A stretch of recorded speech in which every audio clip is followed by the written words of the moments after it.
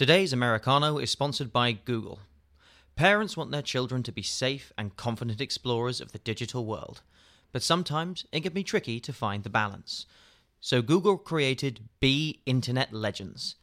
It's a free learning program that teaches children online safety skills through fun, PSHE accredited resources for teachers, and a fun online game for families too. In partnership with Parent Zone, Be Internet Legends has reached over 70% of UK primary schools with its free toolkits and school assemblies.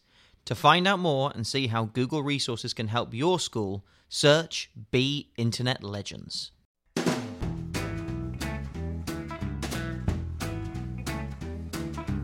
Hello and welcome to the Americano podcast, a series of discussions about American politics and now the Joe Biden presidency.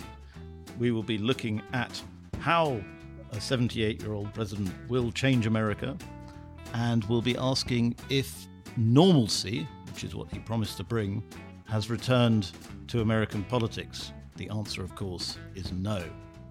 I'm joined today by Kate Andrews, who is the Spectator's economics editor and a regular on the Americano podcast. And we're going to be asking if America, the richest country in the world, is running out of money.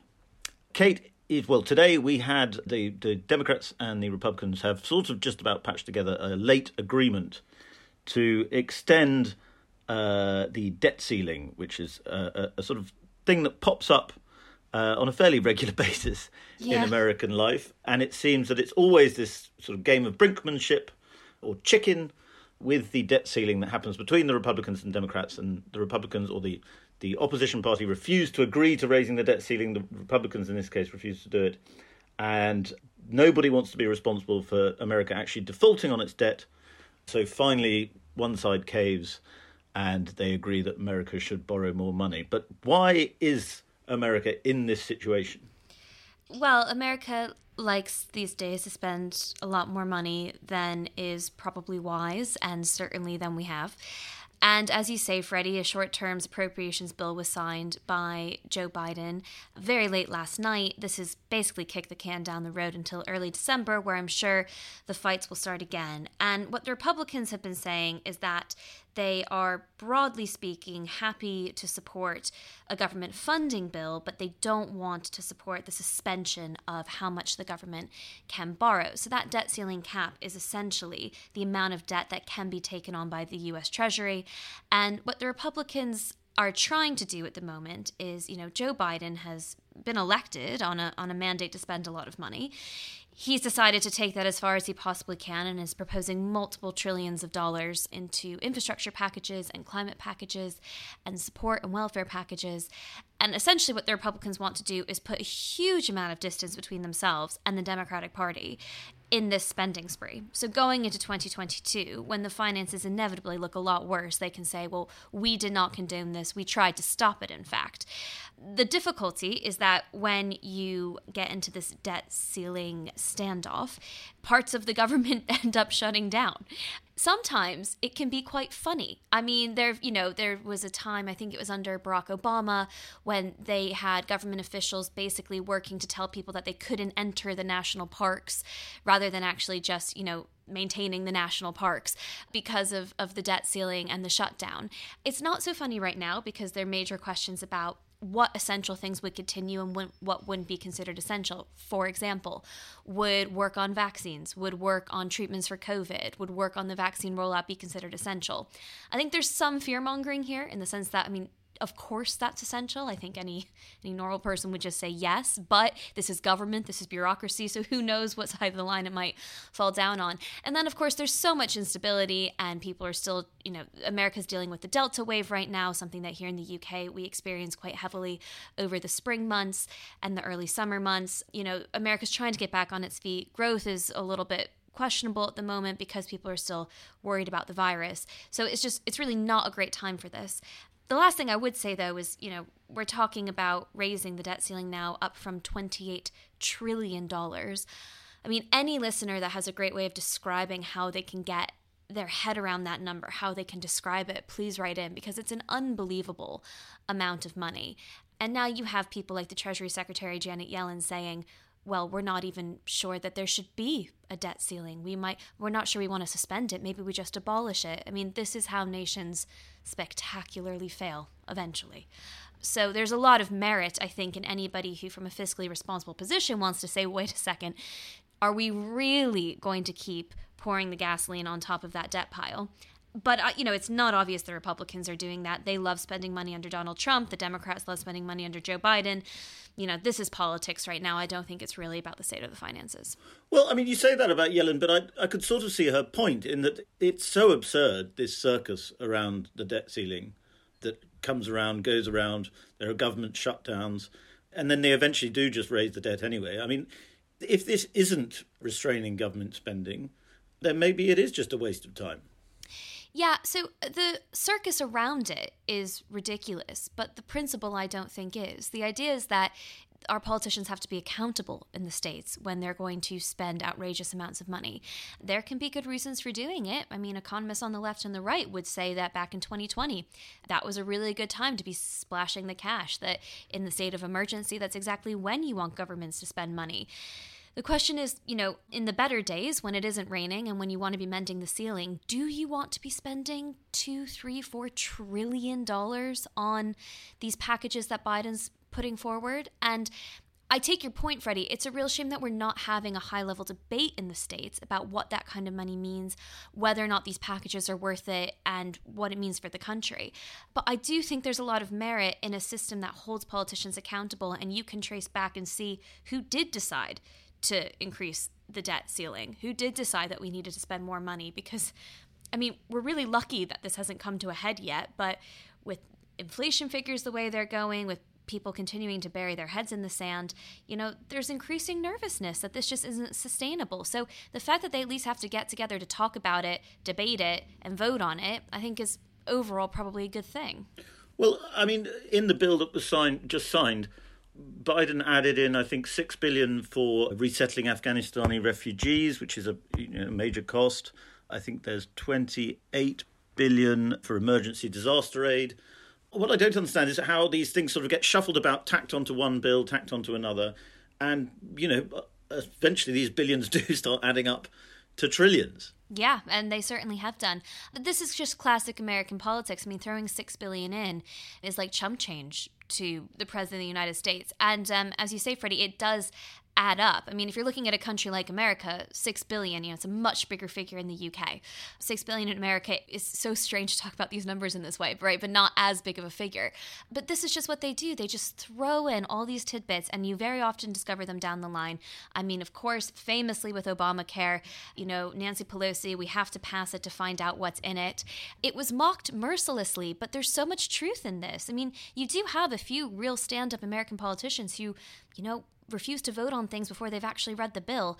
That should be the case for all politicians, but it's just not how it works in America. If you pass something, assume that billions worth have gone under the radar, snuck under the radar without you knowing a thing about it. You're a pretty positive person, I'd say, Kate. Thanks, Fred. But it seems to me, looking at how this happens in America and how dysfunctional Washington is, it's not just voters grumbling about it, it's a sign of systemic dysfunction, that the government cannot seem to control its spending. It can't seem to agree on how to not control its spending. I mean, is this a sign of a country that's starting to become dysfunctional? Ooh, I would say we were dysfunctional quite some time ago. It's actually such a testament to the American economy, private enterprise, and American workers and the people that we keep ticking along. And not just ticking along, I mean, thanks to Donald Trump's tax cuts, frankly, that we actually got to see some pretty impressive growth for a time, and that wages, for the first time in a long time, started to meaningfully go up. But that is no thanks to government. And I point my finger at the right as much as I do the left these days. But of course, there's a lot of infighting too, right? So we can talk about government, but I mean, just pick one party and you can see how badly it's breaking down. The Republicans are still an absolute mess from the fallout of January 2021. Going into the midterms next year, there is a huge opportunity for the Republican Party to take the Senate, which they basically need to take back by 1 or 2 votes, by 1 vote to deprive the Democrats of their majority. And then, from there, they can build up their own. And the House is within their grasp as well. But you still have Donald Trump desperate to play kingmaker, possibly desperate to be the king himself, and the party's in turmoil. Then look at the Democrats this week. Joe Biden had to pull his infrastructure bill from the floor for a second time, I believe, not because he's worried about the Republican vote, but because he can't get the Democratic Party to vote for it, because it's not left-wing enough, because the separate $3.5 trillion tax and spend bill is something that the left of the party wants to make sure is guaranteed if they vote for this $1 trillion infrastructure package. They're saying you don't get infrastructure without getting all that other money as well. And so, yeah, he doesn't have the votes within his own party to pass it. It's really quite remarkable the extent to which the left seems... They would argue that, this is what they're there to do, they're there to push. But Joe Biden's going to argue, I was the moderate in the Democratic Party, and I won the biggest electoral mandate for the President of the United States in U.S. history. And I guess the question is whether or not those who are on the left of the party have the ability to ruin his whole agenda. But I suppose if politics is the art of the compromise, Biden seems to be doing something rather different, which is not just getting different opposing sides within his party to agree. He's just giving them as much money as he can for all of their projects, particularly on infrastructure. So there's some infrastructure stuff that centrist Democrats are quite keen on, that sort of blue dog Democrats, if you like, have always been keen on, which is, fixing roads, building airports. You've got some Republican sympathy, too. I mean, a lot of parts in America are really run down. You've got some Republican sympathy as well. They want to spend less money than the president does. But actually, it's one area where there has been some bipartisan support for putting a decent spending package behind it.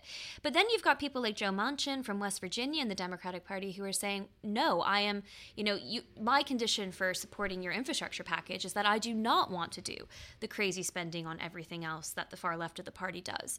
So before Biden really even tackles the Republicans, he's got to bring together the Democratic Party. And I think you're seeing really the opportunities for the Republicans in future elections here. Joe Biden, as a man, as a person, has managed to pull together hugely different parts of the party. And so much of that was opposition to Donald Trump. And he did it very, very well, as we saw in the final results of the election. But actually governing, trying to bring them together and keeping them together for the next set of elections is going to be way more difficult.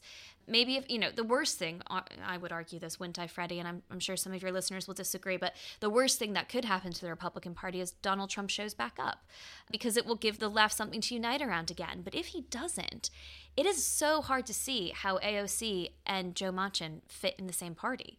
And I think even Biden, as likable as he has come to be with the public, especially in election time, will struggle to keep them together. Well, it seems like the American public don't like him as much as they did. I mean, certainly his job approval rankings are tanking, really. If you look from January, it's been a steady decline. He's now under 45%. I did a piece this week saying if he continues on the same trajectory, he'll be less popular than Trump was at the same stage in the Trump presidency by December. As you say, that he was sort of elected and inaugurated in a kind of general mood of like post-Trump sort of relief more than anything, because it was such a chaotic end to the presidency. And now it seems people are already a bit fed up with him quite early on in still his first year as president. Well, it was an excellent blog, Fred, that you wrote, and I think your criticisms were spot on, actually. I mean, the president has made a lot of catastrophic mistakes recently, and he hasn't been as willing to work across the aisle as he was promising in the lead up to the election, and after, when he was inaugurated. It was a big part of his speech. The coldness that seemed to come across him in terms of the Afghanistan debacle, I think surprised a lot of his voters, because almost whether you agreed with him or not, he was so narrow-minded about the whole thing. It definitely felt towards the end that this was not a man who was actually taking considerations anymore. He was just going to keep doing it, and it has resulted in lives lost. So I can understand completely why that approval rating has slipped. Do you think generally, though, there's just still a sense that people like Joe? They might not actually like him as president. They may not like I think the way that people he like him governs. and almost sort of feel a bit sorry for him, because there is this sort of geriatric aspect to him. There's certainly a softness now that you can even see world leaders take with him. Boris Johnson did it. Like a protection around the president because of his vulnerabilities. But everyone does it, Fred. I mean, and I do think, again, that I don't see people doing that for someone like Donald Trump in the same position. It does come back down to a Joe Biden likability.